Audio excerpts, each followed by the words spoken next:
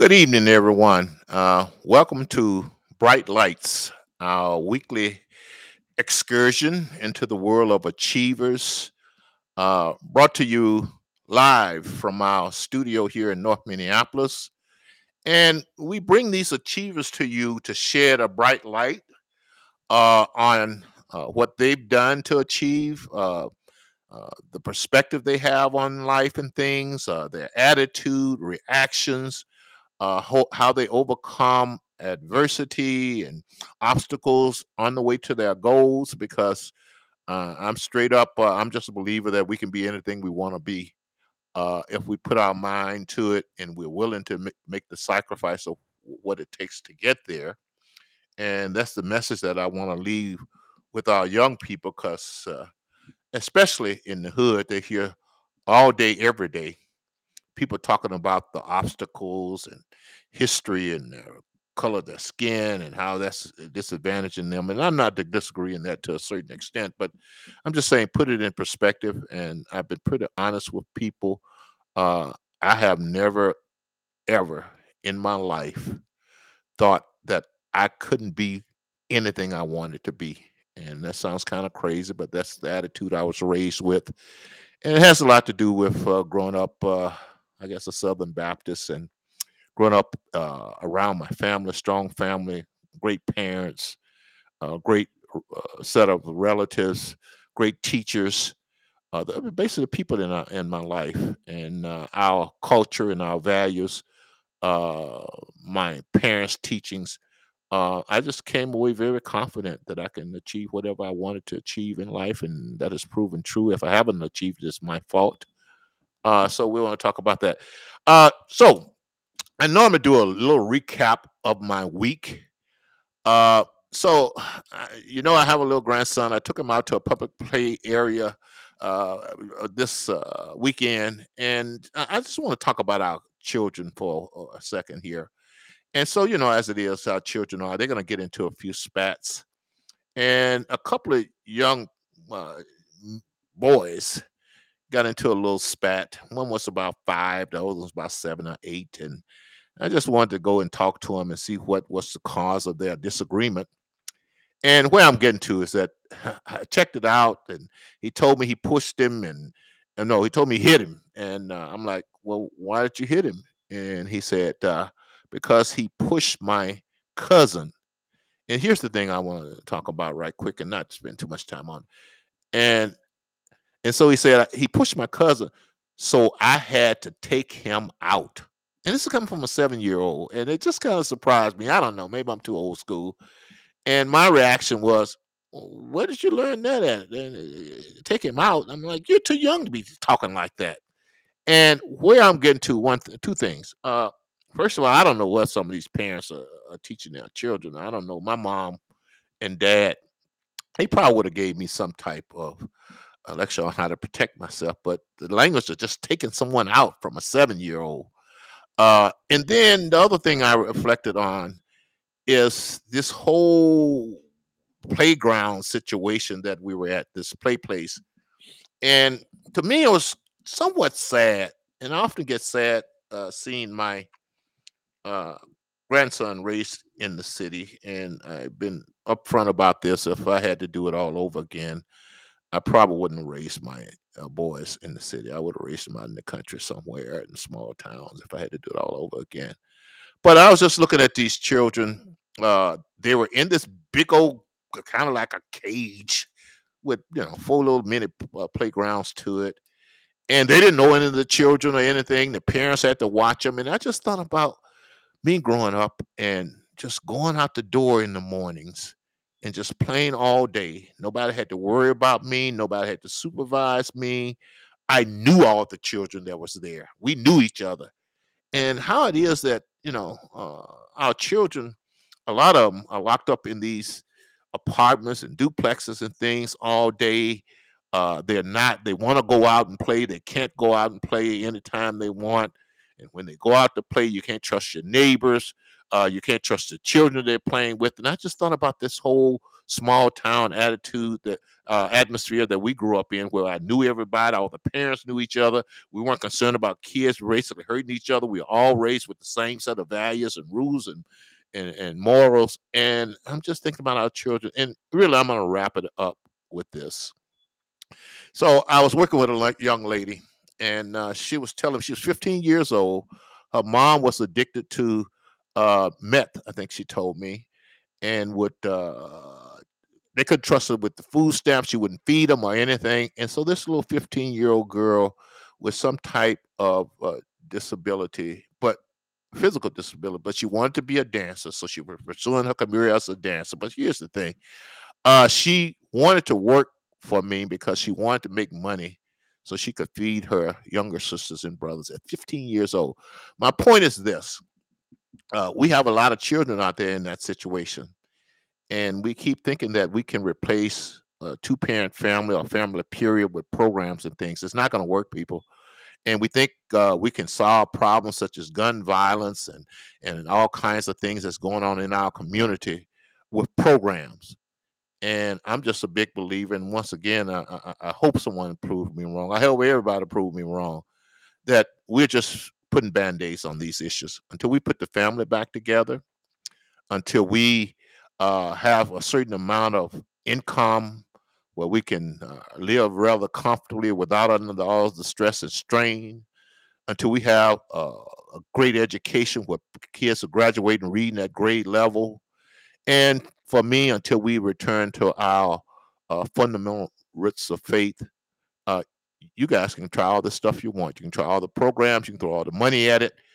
It's not going to solve it. All it's going to do is make you feel good, and people are going to make a lot of money, and so they can pay their mortgages and buy their Jaguars and things like that. In the meantime, our people will go uh, un that's what unfed, if you look at it from a shepherd kind of religious standpoint. So that's my little intro speech for the day. We need to give our kids the basic needs. They need safety, of course, food and shelter and stuff like that. They need safety, security, and they need to know that there are people out there, lots of people, I think, who really love and care for them. Until we do that, y'all can come up with all these programs you want, and you're not going to see a difference in a lot of these communities. Okay, that's my 2 cents worth. uh Very proud to have our guest here tonight. I remind you to go out to LaceyJohnson.com, subscribe, become a patron of the show, and let us hear from you. Tonight's guest, I'm very excited about. I'm always excited about talented people, people I've known, and I know their good work. It's Mr. Todd Williams. Todd is a businessman. He's a corporate guy. Used to work in did a lot of work in diversity and inclusion. We're going to talk about that a little bit. I know he is a great servant, very conscientious, and he's just been successful in all he does. And I'll end it with this. My intro with this is that he's one of them MBA guys, and this is an inside joke with he and I. Every time he's talking these theories and things, and I'm really impressed by what he's saying. So, this evening, ladies and gentlemen, welcome my guest, Mr. Todd Williams. Hey, Todd, welcome to Bright Lights. Glad to have you here. Thank you, Lacey, and I'm thrilled that for the invitation to join you on the podcast and the stream today, and I'm excited to be part of this. Yeah. And I just love the way this young man conduct himself. Now, I always try to be 100 with people, and because people are always finding something, trying to look for something to criticize you for. Todd and I go way back, and I'm proud to say we're members of the same fraternity, Kappa Alpha Psi, proud Kappas. I have to say he was my little brother. I have to point that part out. But this young man, I mean, just the way he conduct himself, the way he take care of business, I mean, he has been a blessing. And there was times when I was in leadership, and he was one of my favorite and greatest lieutenants. So let's get started here, Todd. First of all, tell us a little bit about your background, where you're from, your family, your childhood influences that could have predicted that you turn out to be the great servant and successful business type person that you are. Well, again, thank you, Lacey. I can only hope that I could live up to that kind introduction and those very kind words. A little bit about myself. I'm from the Twin Cities. I'm from South Minneapolis. I'm a proud South Sider, um, and been there my entire life. My family um, came to Minnesota years ago. My mother's from Pittsburgh, and my father's from South Carolina.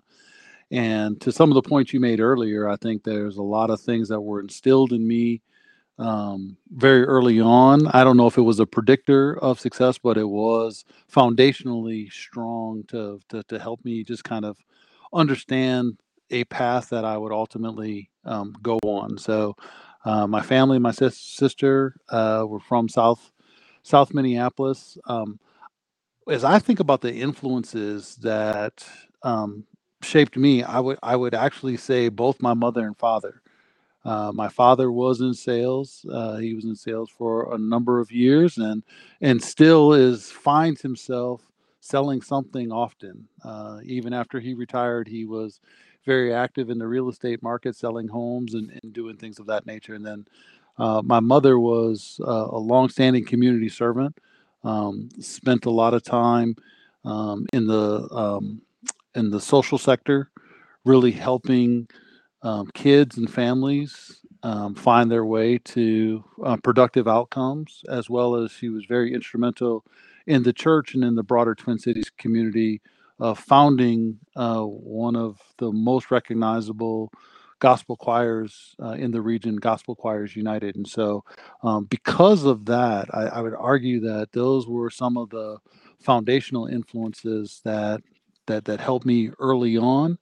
um, and then there's other folks that came into my orbit after the fact, but I'd say that those were, believe it or not, some of my actually foundational influences.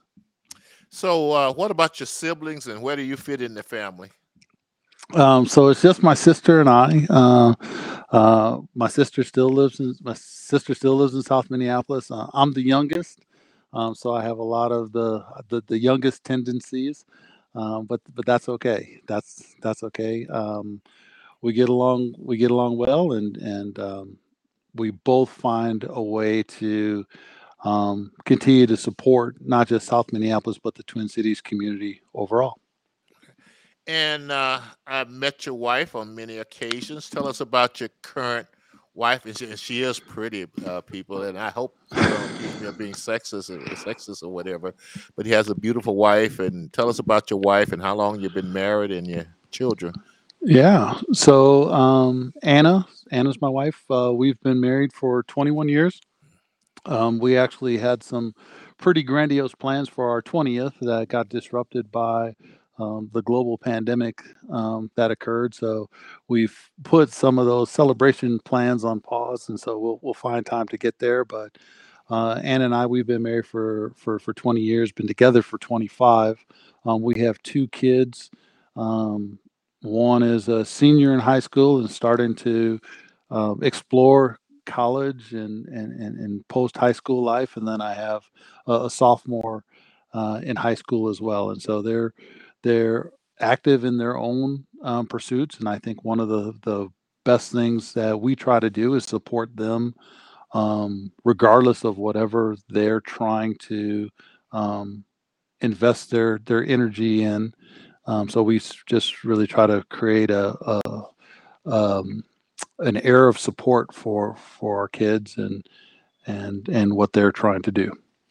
So, I've always been of the belief, Todd, that when we have children, our priorities have to change and our thought patterns and our behavior have to change.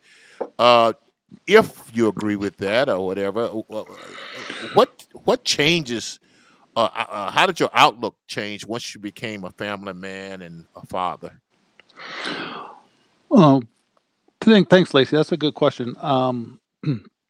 I can't necessarily say that too much changed, other than the fact that, you know, as you think about purpose, my purpose expanded beyond myself and really started to be around like how can I create that environment that's going to be the best for our family? What are the best interest for our families, what are the things that they're going to need, um, as best as they can be successful, while at the same time allowing them to be them, allowing them to be their authentic self, and allow them to develop their own friendships and to not overstep, but really just to provide an appropriate level of guidance. But I'd say, as far as my own personal maturity, I'd say that more than anything, it it started me to focus beyond myself and started having me think about others. Now, I think we'll talk a little bit about some of the community service things. So that's always been integral into my personal DNA. But it also needed to be also encompassing of the family. And there's a balance that happens in that space, right? So how do you maintain balance between investing in your own kids and their growth and development, as well as there's a lot of folks out there that could also benefit from either ideas, um, support, development, mentorship, sponsorship. There's a lot of other things that can also happen at the same time. You know what? In all honesty, Todd, I was not surprised by your answer that not much changed because I've never said this to you before, but you just always has struck me as a guy who's always had focus and even keel and was responsible and committed and thought about others. So that answer really didn't surprise me.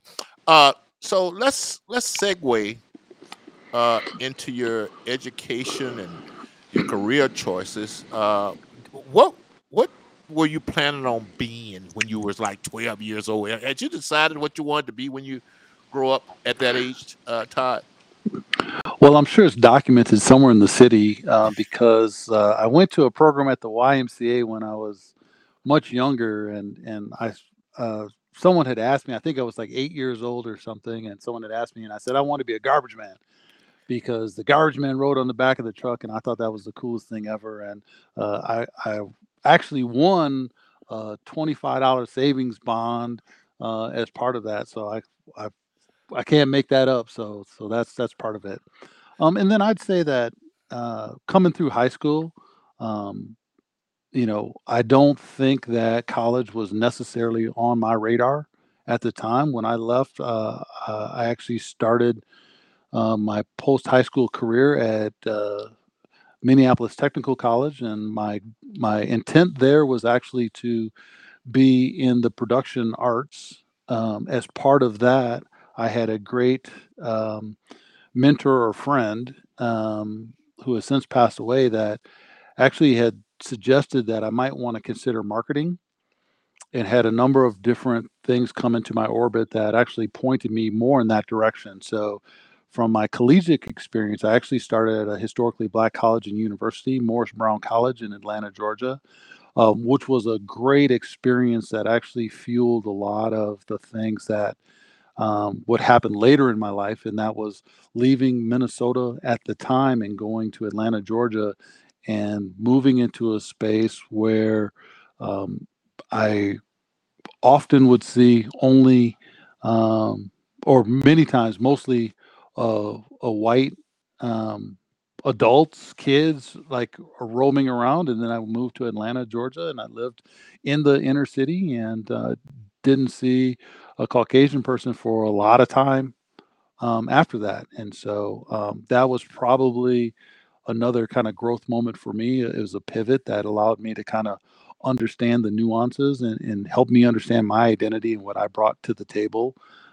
Economics, the sheer economics of being out of state versus in state, and finding a way to fund my own education brought me back to Minnesota, where I finished at the Carlson School of Management with a degree in marketing, and that allowed me to start my first professional pursuit at the Procter and Gamble company in sales. And I worked there. And while I was at Procter and Gamble, I found myself looking for additional opportunities and different additional things to do, specifically with my communication skill set, and that landed me at the University of St. Thomas master's program, and was able to over time get a master's in business communication from the University of St. Thomas. And so I think all of those things stitched together, because those are three vastly different institutions. You go from a AME, historically black college and university, to a public land grant university, to a primarily Catholic university. All those things, I think, shaped some of the ways that I kind of engage with, move in and out of the world, and how I approach some of my thinking. Okay.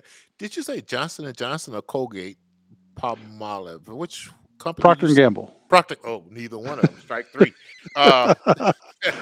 Uh, Procter and Gamble. Let's talk Procter and Gamble. Actually, we're going to expand it, and we're going to just talk the general corporate environment. So, what were some of your challenges when you first entered the corporate world, and how did you overcome them?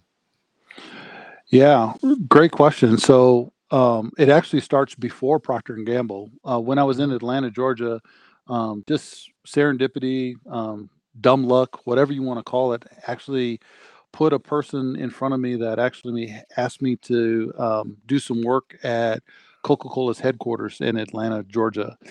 And I was well outside of my depth, but I decided to do the work. I was a hard worker, and so that seemed to work well.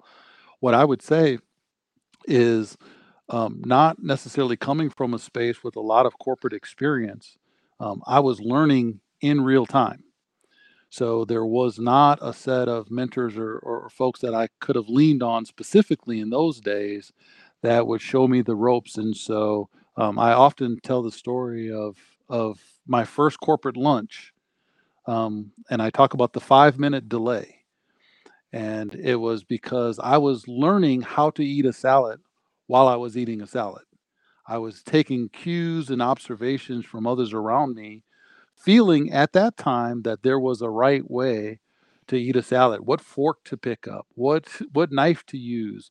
Are you using the dessert spoon or fork? All those things I had no knowledge of, and so I had to learn in real time. Now that would change later when I understood more about the value of mentors and sponsors, and the wonderful role they can play in shaping. But that was the onset of my corporate experience. And then when I got to Procter and Gamble, that was a new game. That was my first professional job outside of college, and the expectations were high. The information flow looked very different than either the internships or the other college work that I had. And so it was about how to synthesize that and create my professional identity at that time, and deciding what I was going to either be a part of or how I would um, continue to develop myself. And I'd be remiss if I didn't share a dear friend of mine um, who actually worked at Cray Research at the time, invited me to come in to join Toastmasters. And so I was actually part of Toastmasters out in the Egan area at the time. Uh, and that was also very transformative, because that allowed me time and space to work on me, Hmm. to become a better me. So then I could become a better professional, be a better servant in the community, be a better either, spouse, significant other, you name it. Um, that really afforded me that opportunity, and I actually cherish that time. They were called the Cray Masters. If any of your listeners are old enough to remember Cray Research out Oh in yeah. Egan, that was a that was I was a Cray Master. I didn't work at Cray, but I had an opportunity to join their Toastmasters. So yeah, I worked at Control Data, and I do.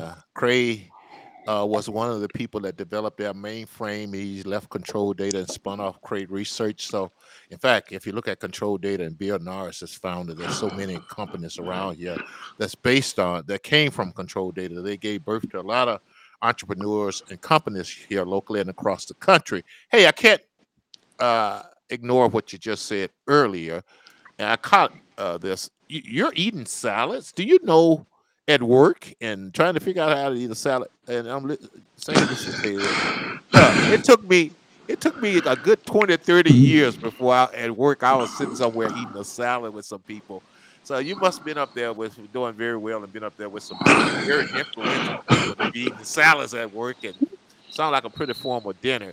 So let's talk about some of your other things. You mentioned your career. You were also, I understand, a multicultural market segmentation director. Ooh, that's a mouthful at Target, one of our, I think, the local companies here. So, tell me about uh, that experience and what does a director of multicultural market segmentation do?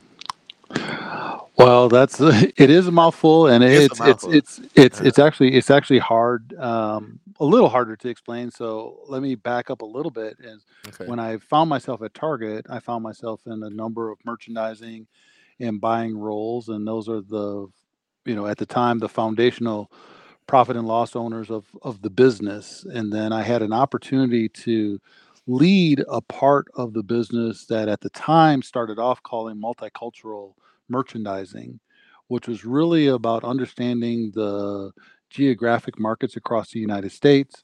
What are the specific needs of the consumers in those geographies, and how do you think about consumer segments in a way to provide the unique needs that are going to allow them to have the most fulfilling life that they can have? And that really was the key function. And so I often uh, will like refer to, I talk about like black dolls and shampoo, right? And so in certain parts of the country, there's a high demand for African American dolls, and at the time, they were actually really hard to come by. And I would often think beyond just the notion of providing product, but actually providing a solution beyond that, because I think that there's an extension down to people's self-esteem and the ability to see themselves either in the shelf, in the photography on the wall, in the consumer base, in the employee base. I think that that's actually really, really important. And so that's what I did. I'm not here to necessarily talk about Target, Right. but that was a role that I played. But I throw that against. It felt very specific, but I oftentimes will also talk about shampoo, right? Because shampoo, there's obviously needs within the African American community, but there's also needs um, with folks that have blonde hair, right? That find Hmm. themselves in the swimming pool and then find a lot of chlorine that actually, without the special shampoo, can turn their hair green, right? And Hmm. so, even though it's multicultural merchandising or became consumer segmentation and segmentation merchandising, it's really again about providing solutions, Hmm. right? So it's not just about providing things for either an African American, Asian, Hispanic, or LGBTQ community. It's about saying, like, what are the needs that are very specific? And so you might sell more of that shampoo in Minnesota, let's say, and you might sell more dolls in a market like Houston or Atlanta. So it's about understanding what that looks like while people are still um, interacting with and having a great Target brand experience. I mean, one of the beauties about Target, and again, I'm not here to talk about Target, Right. but you could go, and I did go to Targets across the country, and the experience was, strikingly like amazing, right? But the products on the shelf are really, really tailored and were catered to the guests and the segments that comprise the geography where that store was located. So I've been on the peripheral following Target's business results, and they've been doing fairly well every time I read the papers because they're a good company, and we don't want to spend too much time on it. But you were director of diversity and inclusion, I think, there, and I know besides traveling the U.S., you also did some international traveling. But tell us uh, what as director of diversity and inclusion, what was your responsibility, and why were you traveling all over the world as a result of it, Todd? Well, I think this. If you don't mind, I think rather than talk about Target, I think I can share a little bit about what I do today, Oh right? yeah, Because okay. Let's. because Well, hell, before you go there, let me give a shout out to Target oh because someone on your staff, and I'm going to say this, they seem to be serious about it because a lot of corporations play games with diversity and inclusion.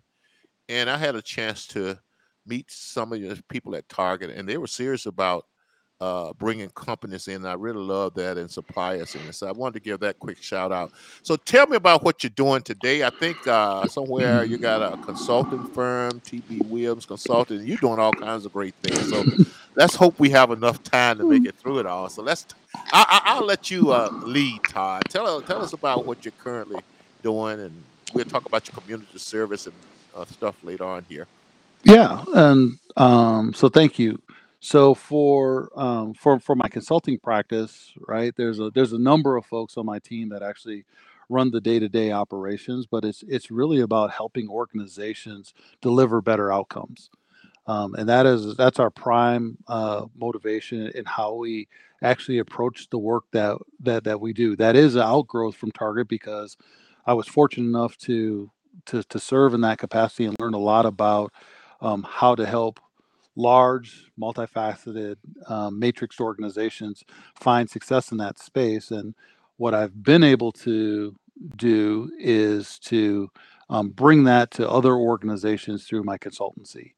And so, what we really try to do is we try to help organizations, like I said, deliver better outcomes. But we do it a little bit different because we primarily work with um, diversity leaders that are really trying to enhance and build out their strategy.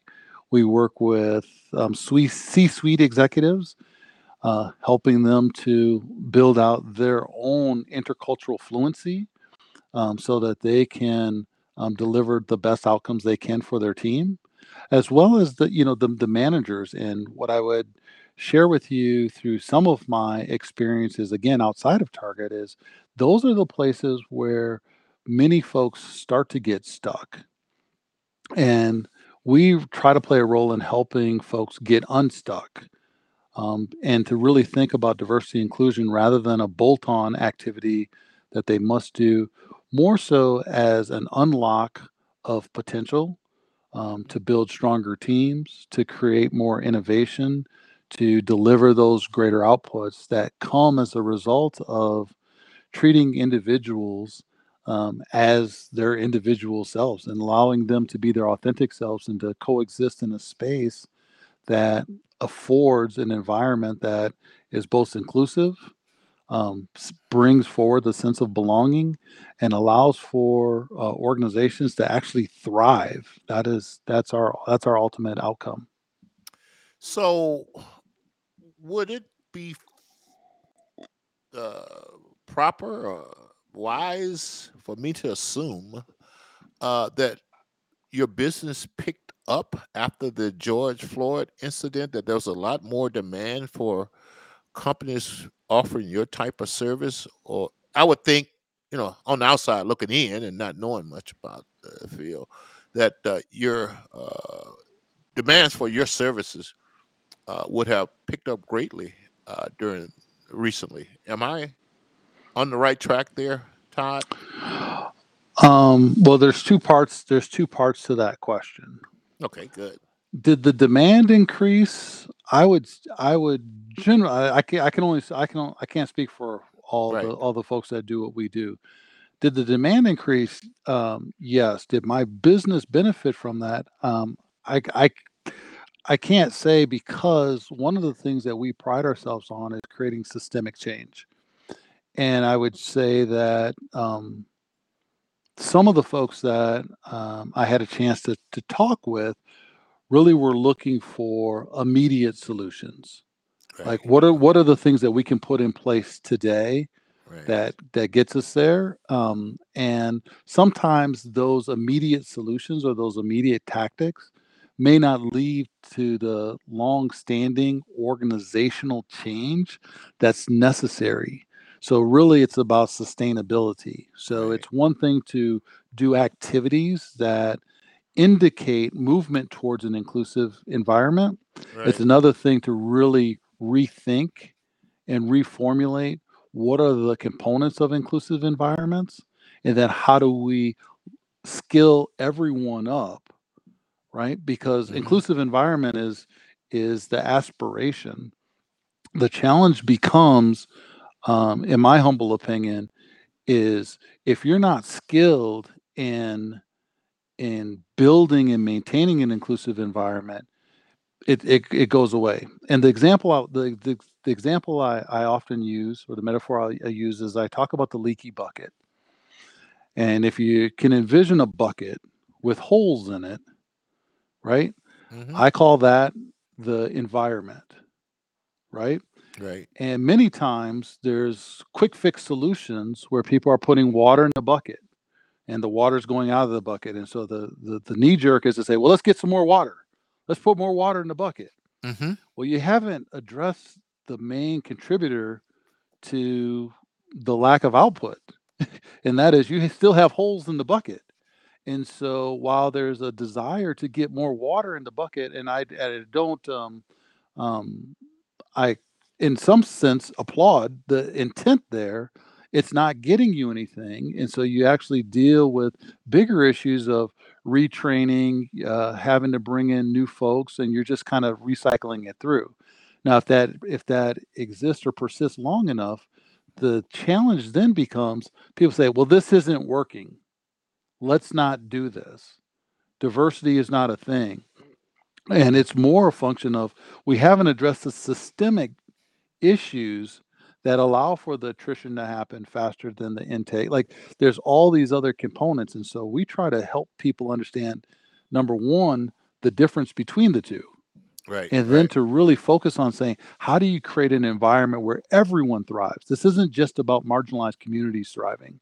This is about everyone in the workspace being their authentic self and to thrive at the same time.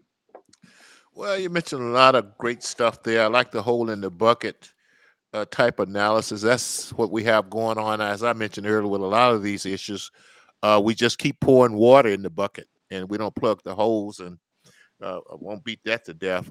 Hey, uh, so as an entrepreneur, because because that's a part of the solution that we gotta become engaged in the free enterprise, starting up businesses, the competition, and it's tough. But entrepreneurship can be a very challenging road to go down. And what are some of the challenges uh, that you've come across, and did you anticipate them, and how did you respond to them, Todd, in starting up your business? Yeah, great question. So, Lacey, I've been unbelievably fortunate, and so I'd be remiss if I didn't acknowledge that first and foremost. Not only have I found myself in a place where I get to do something I love day in and day out, which I think is the fuel for the entrepreneur, but I've been thoroughly blessed with a team of folks that work with me to make systemic change and to understand.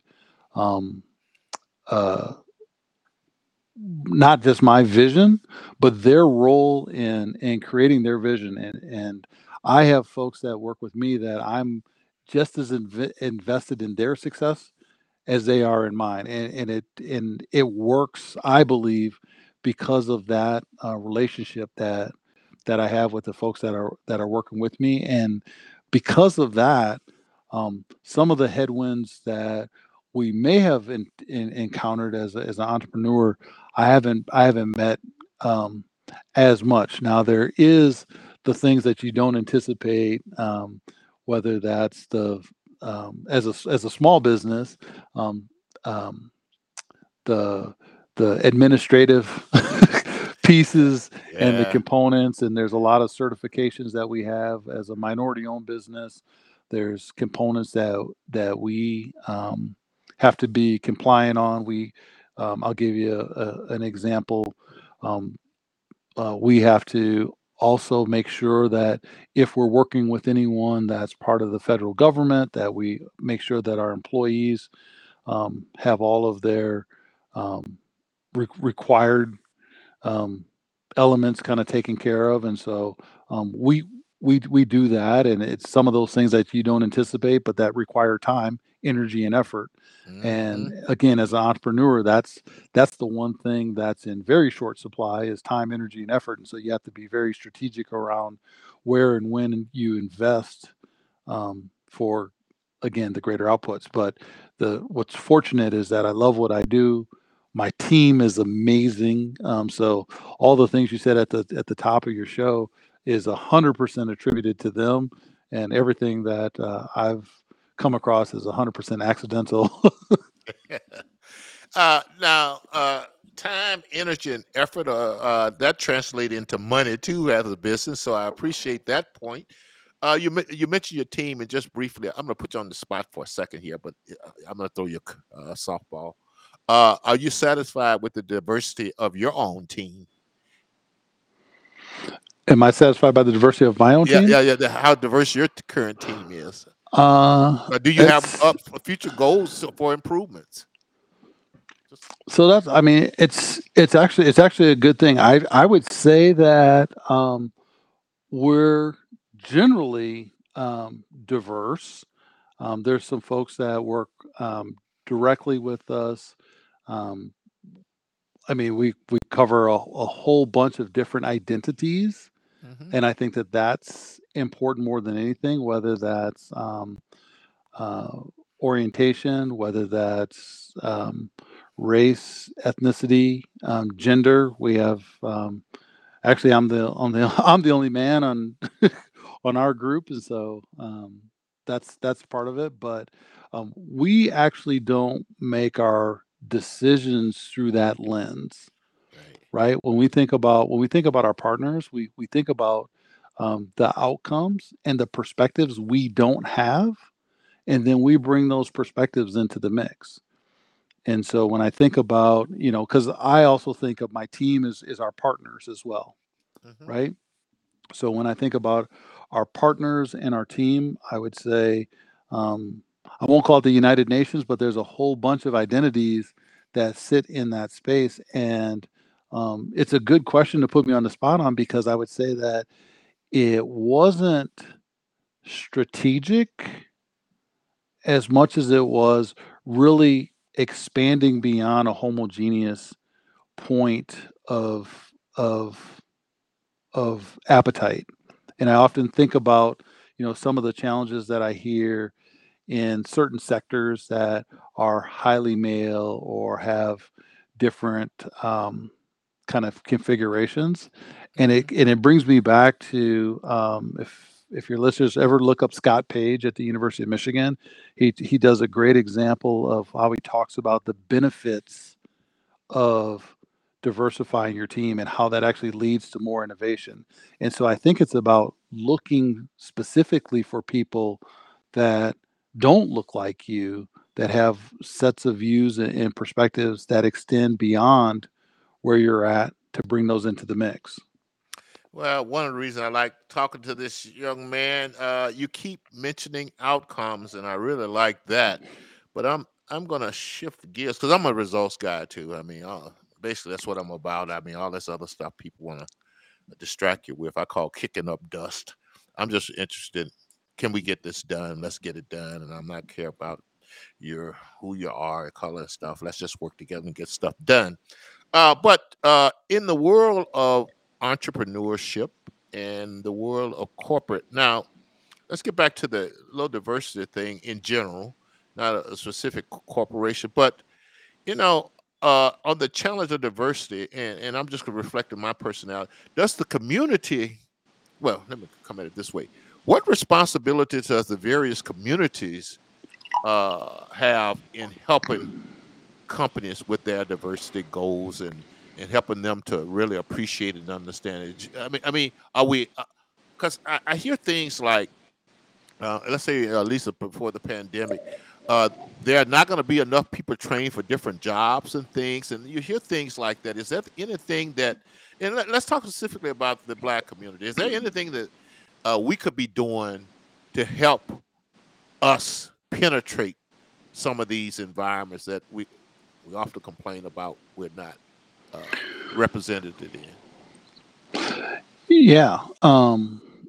I think it's a great question. I think it's a hard question Hmm. because I don't think any group is a monolith, right? Right. There's all Hmm. these different um, again types of either identities or people that are part of it.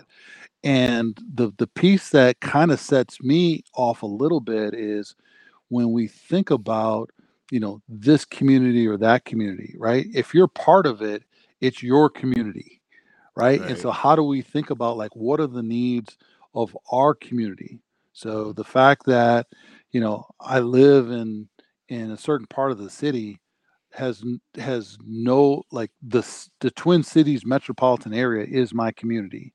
And Right. so with all of its joys and all of its blemishes, I get to enjoy both of those, Hmm. right? And so when you think about like the workforce and the workforce needs that exist out there in the community, I'm a firm believer of, okay, we all play a part in that. We all play a part in understanding like what's the greatest need, what role we can play in solving whatever that need is. And I'm a firm believer that if we each do something, right, to help our community, then all boats kind of rise with that tide. And that's where, uh, whether it's young folks dealing with um, educational opportunities. So I was with a group a few weeks ago, and through just a casual conversation, it was more of like a fireside chat. It became very evident that there's need for mentoring and tutoring in part of the city.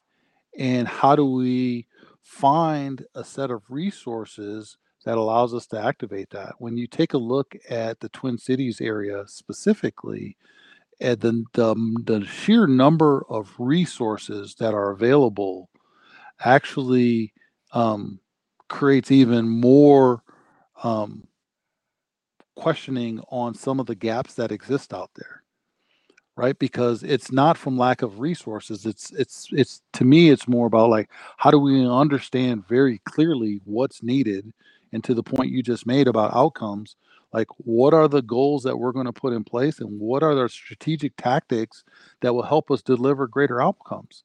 Now, it doesn't mean that we can push aside systemic issues that have existed over time, right? But we need to think about the outcomes given those systemic drivers and those systemic issues. And so I've seen a number of executives, either firsthand, secondhand, or third hand, that can solve a business problem, in 9 months, right? The Hmm. shareholders demand it.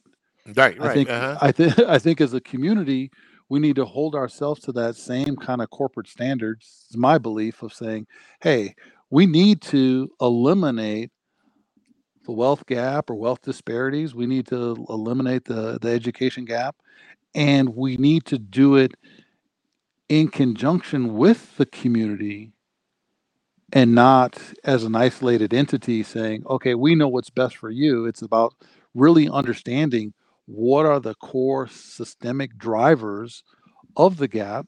Okay, got it. What's better look like? How do we then think about our role in creating strategies and tactics to move us towards better outcomes? And that requires us to really dialogue with one another. And I think that that's something else that um, could happen. I like that. This is you're getting into an area, and this is probably a follow-up conversation Okay, for you and we I can we can put offline. offline. Offline. But here's the thing, and I hear and I like what you're saying. And my frustration outside the corporate world is, and you're hitting on it. What type of methodology do we use to define issues and define solutions? And I'm just finding only in corporate America does it seem like there's some good methodologies for flushing things out, defining issues, number one, and just the whole methodology thing in solving problems. And then secondly, and I've been trying to figure this out, to me, this is one of the keys. What I've always admired about the corporate world is that your political views didn't matter, gender, sexual preference, religion, skin color. Well, it kind of matters. But when it comes to solving issues and working together, we somehow put that all aside and work together and got things done. And I thought about it for a while, and the what's uniting everybody in that scenario is a paycheck and money and things like that. And I'm trying to figure out how we can, outside of the corporate world, get people to work together and get things done. Because what I find outside the corporate world a lot of times is that it starts with opinions and conclusions, and there's no data, no logic, or anything, no analysis, or anything like that. And I see that when I look around our communities, I see that total lack of really being analytical and objective and working with everyone to get things done. That is one of the main hurdles we have to solving some of these difficult issues. You got any response to that, Todd? Yeah, I do. Um, I think it's beyond. I think it's beyond corporate and non-corporate. Okay, good. I actually think it's about having a common denominator of what better looks like. And I think when you can anchor on that and understand that we may have different ideas on what better looks like, but we're all committed to moving towards better, then I think you actually start to have movement and progress. So if Okay. you if to your point, like in certain moments, it's more about the conflict, Right. right? And that gets in the way of focusing on the outcome, Okay. right? And it's understanding like what's the outcome. So for an example, let's say in a certain part of the geography, there's a significant food desert, right? I think Mm-hmm. there's parts of the Twin Cities that have been deemed a food desert and some of the largest in the country, right? So rather than saying we need to have a grocery store on this side, or we need to have this, or we need to have these things, because those things become debatable, right? The Mm-hmm. common denominator is, hey, we want to move towards eliminating the food desert. Mm-hmm. And so when we focus there, I believe Mm-hmm. that then that allows for us to engage in a conversation. And when we end up on one side or the other, we end up in this contentious moment, we can dial back and say, okay, what's the objective we're going for here? There's going to be easily 5 dozen thoughts on how to eliminate a food desert, right? Mm-hmm. But if you go through you know, like a scientific model or thinking, right? Hypothesize, like, okay, we think this is going to work. Here's what we can do. We have enough resources to try 3 different things. And then rather than just let them run out, treat it like a project and say, okay, here's the deal. In order for this to move to scale, we need to see, and I'll make this up, a Mm-hmm. 25% increase. So you put the three ideas in motion, and those that can deliver the 25% increase, that's the one you go with. But then think about that debate. You're debating about, well, you got 24.6, you got 25.1, you got 22. Now you're actually debating like what the efficacy of the outcome, rather than whether you should or should not. And so you're not sitting on first gear, you're actually debating whether you're ready for third gear or fourth gear. Well, I can honestly say I've seen you at work and how you present things to people and develop a consensus and how you manage people. But this is the follow up, Todd. How do you explain the fact that real tough problems, and this is my explanation. I like the fact that you push back on me, and I like to be proven wrong. As a matter of fact, but I'm thinking about things like education achievement gaps that we've been working on for 40 years, the issue of crime, some of these issues that's been part of the urban areas and inner city for a while, even some as, and let's broaden it for a while, the national debt. Those are the type of things that I'm thinking that for some reason tough problems we can't seem to bring people together to solve them. And I see a lot of, and maybe this is the world in general, that people just picking sides and not doing the scientific methodology that you're talking about to define and develop plans to resolve problems and issues. But that's for another time, because I like the fact that you said you don't see it that way, and I'd like to explore that. So, a couple of other things Well, here. Oh, go ahead.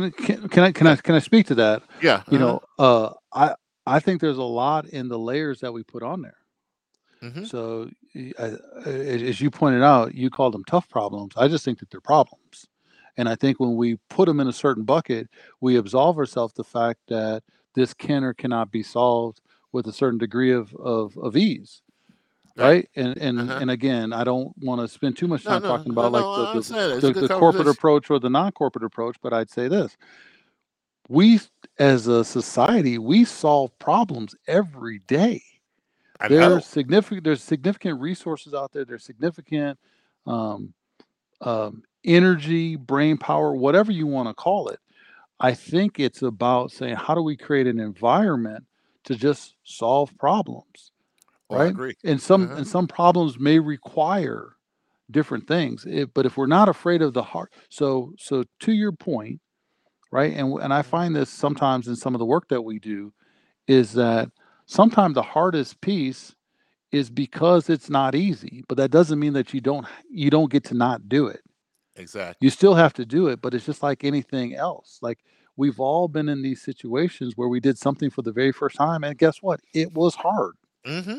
right? But you figure it out. It's like, I'm able to walk today, not because the first time I walked it was hard, but you learn how to do it.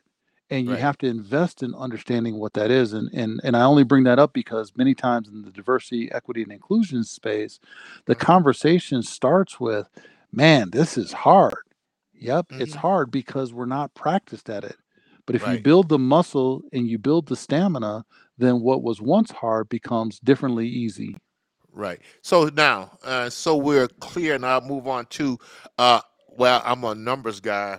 First of all, when I say hard problem, if it has been existing for 30, 40 years, and hard is not the right word. Complex might be a better word, because the word complicated is really not in my vocabulary. But a lot of these issues, there's a lot of dots to connect, as I put it.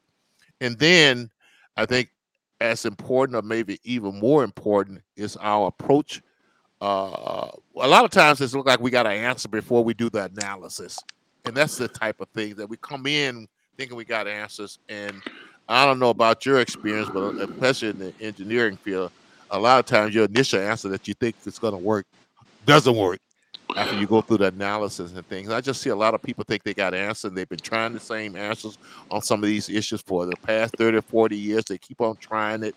And I guess they think if we just keep digging, we'll dig ourselves out of this. But that's my comeback right Yeah. now. I got some more for you when we get together now. No, But yeah, and yeah. I know we will, and I know we're running up on time, but Uh-huh. I do think it's worth, acknowledging that, you know, we live in societies based on ease, right? And we avoid Mm-hmm. the hard. But when Mm-hmm. when push comes to shove, and you need to find alternative fuel sources, you need to find alternative meat sources, you need to find these things. We find a way to power through, Mm-hmm. right? Right. It wasn't that we couldn't have created these things in the 70s. We chose not to, Mm-hmm. Mm-hmm. right? And so Mm-hmm. now we're sitting in 2021, and we're now making some decisions, right? That we Right. probably could have made earlier, but we chose not to. And so the fact that something exists for 30, 40 years, I think it's important to do two things: reflect back and understand it, but also look forward. Right. Right. I often talk about the windshield versus the rearview mirror. Oh yeah, that's a It's good it's one. I use that it's analysis. it's an important frame of reference, but we need to be focused on, okay, what's the solve? And this goes to my focus on outcomes. Okay, great. I understand that's how we got here, but now we're in problem solving mode. So we need to understand how we got here, and then what are the potential solutions, and where does innovation kick in that allows for better outcomes tomorrow? Well, you know what? I'm gonna have you on as guests again, and we're gonna pick up on Windshield versus rear view mirror. I love that analysis, and I'm gonna dig into that one with you. So as we get ready to wrap up, let's talk a little bit about your community service. I know you've always been out there. I know about your work with the tutoring and mentoring. I know our fraternity has community service as part of our top priorities. We got guide right programs where we work with young men. Tell me first and foremost, and I think you hinted on it earlier. What motivates you to go out there and serve and give back and be a leader and take your time and effort and sometimes money to help other people and help your community?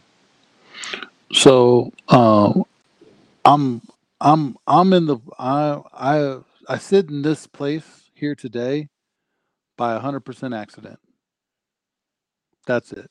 And so I've been fortunate enough to receive some gifts along the way, uh, and I feel that it's my place and my role to either share those gifts, share that knowledge, share that philanthropy, share and give back, so that others can find the best possible life that they can find. Right. So whether Hmm. that's some of the volunteerism that I've done at the University of Minnesota focused on students, whether that's past volunteerism I've done in some of the social sectors, really helping families in transition, whether that's, as you mentioned, our Guide Right program, helping young men kind of create a better future for themselves, the community, and have the best possible them that they can have. So that's what I wake up to, and I'm unbelievably fortunate, not just within the fraternity, but also to be surrounded by a number of people that also prioritize investing in creating community and um, and different outcomes for folks through the gifts that they have. Hmm. I was telling my oh, I could have done that. Guy, we had a box of Elderberg was halfway covered up the camera there. So a little inside story for our audience. Well, it's pretty close to wrapping up, and I'm going to have you on again. Let's wrap up with a couple of things. First of all, uh, is there any subjects that I was not smart enough or whatever, knowledgeable enough to bring up that you wanted to discuss? No, I'm unbelievably humbled and honored to be part of what you're doing here. So I don't think there's any topics. If your listeners want to hear more from me, that's on them. But I'm gonna pack it up here and go try to make a difference in people's lives, and that's my sole motivation. Well, I want to hear more from you too, because we always have interesting conversation. You always give me a new way of looking at things, and those are the type of people I admire. Before you go, look, we got people out there who don't believe they can be what they want to be, who may want to be entrepreneurs or whatever, who may want to go to college and become a director of something somewhere. What would you say to people out there who are not as blessed as we are to have families and things and moms and dads to instill those values in us, but they know they want to be some achieve some of the things that you have achieved, but they're coming from a much more challenging background? What would you say to them as words of encouragement to let them know that if we can do it, they can do it? Well, and I don't know if this is words of encouragement. Mhm. I would say they're surrounded by people that have experiences, and to draw on those experiences to help them achieve whatever it is that they want to do. If I think back on the missteps that I have made, and we didn't talk about my missteps. There's a whole closet full of those. Part two, by the Part two. way. But I would say on the missteps that I made, and I'd say first and foremost, it actually goes back to the salad, right? I was Mhm. trying to fit in to a corporate space, and I found myself wanting to emulate others. And I should have, talking to my younger self, been my authentic self, right? And follow my dreams, my passions, my aspirations as myself. There's a tremendous amount of richness in that. And there's, like I said, a closet full of missteps for me sacrificing that at moments in my life. And so I'd say understand what it is you want to get accomplished, right? Hmm. Ask Hmm. yourself the question not of what's holding me back, but how do I make it possible? There was a gentleman that I spoke to earlier, right after I was in college, Hmm. and I told him one of the things I wanted to do. I think I mentioned earlier I wanted to be in kind of audio and video production, and he was like, "Oh," he's like, "Well, you should buy a radio station."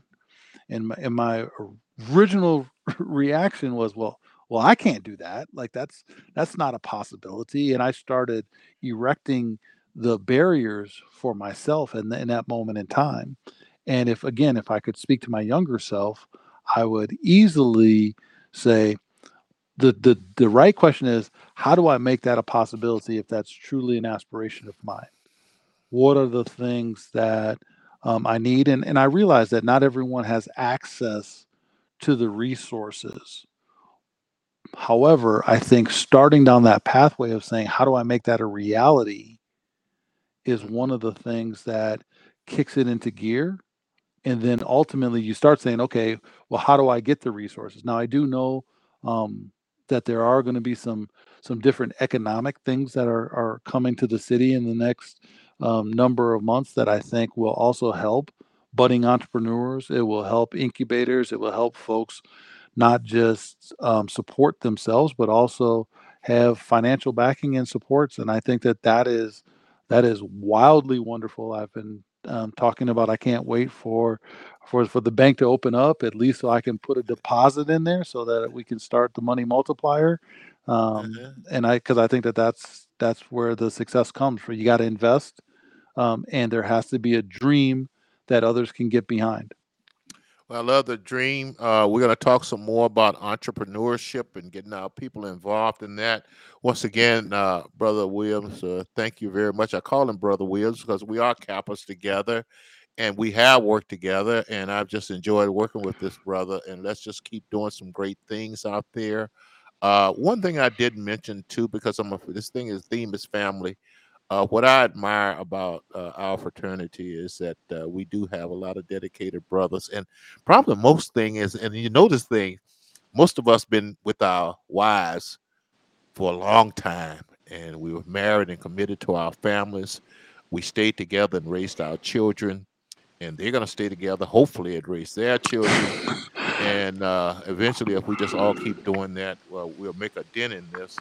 Want to explore the challenges of entrepreneurship with you a little bit more, and we are going to do that. Brother Todd, say hello to your family for me. Looking Will forward to do. seeing you and some of the brothers, because you know the pandemic has kept us from frat meetings too. I was busy with some other things, but it's always great to see you. And to our audience, once again, Lacey Johnson, Bright Lights. Go out to the website, laceyjohnson.com. Our guest this evening, a very impressive young man. I can still call, we're still young. Uh, Brother Todd Williams. Thank you, Todd, and hope to see you soon. Thank you, Lacey. I appreciate it. Okay, bye bye.